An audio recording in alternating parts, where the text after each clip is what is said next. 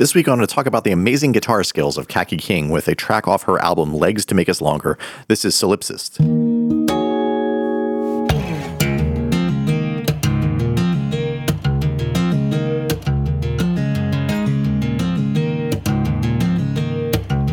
If you've never heard this sort of Michael Hedges tap and slap acoustic guitar style before, you're in for a treat. Kaki King's early records are great examples of the genre, such beautiful chords and an incredibly interesting and groovy rhythmic quality. It makes me wish I could play like this. She has an interesting take on the style.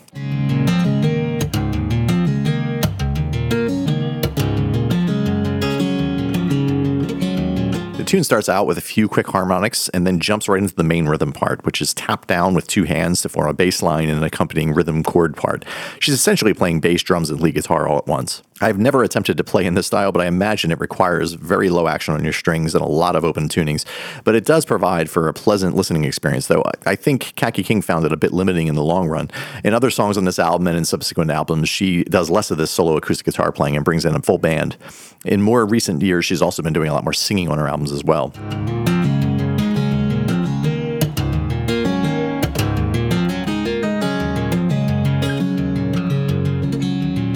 The secondary part changes up the rhythm slightly, and it ends with some more harmonics. Then it jumps right back into a verse.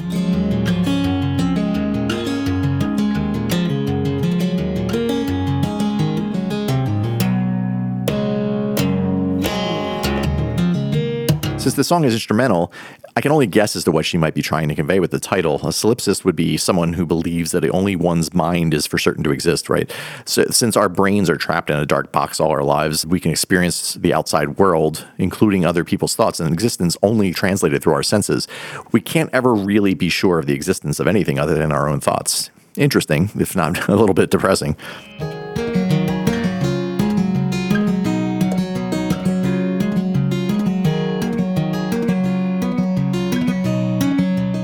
After a second time around, we go to the bridge, higher up on the neck, with less of a bass rhythm. I love how the end of the bridge gets a little looser, almost sloppy even, before resolving back into the main rhythm. Gives it a really raw, earthy kind of quality. Feels like it was recorded in one take live.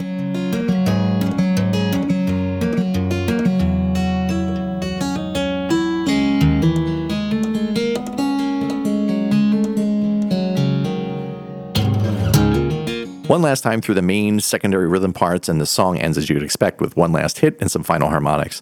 A super simple, very short track. It's a very brief example of her early work, and as I mentioned before, it's in this style of Michael Hedges, Andy McKee, Les Finnegan, Eric Mongrain, many others.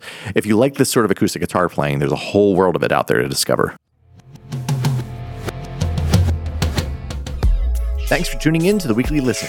Subscribe to this show via Apple's iTunes or wherever it is you like to get your podcasts. iTunes ratings are always helpful too, and I'd appreciate it if you'd share the show with your friends.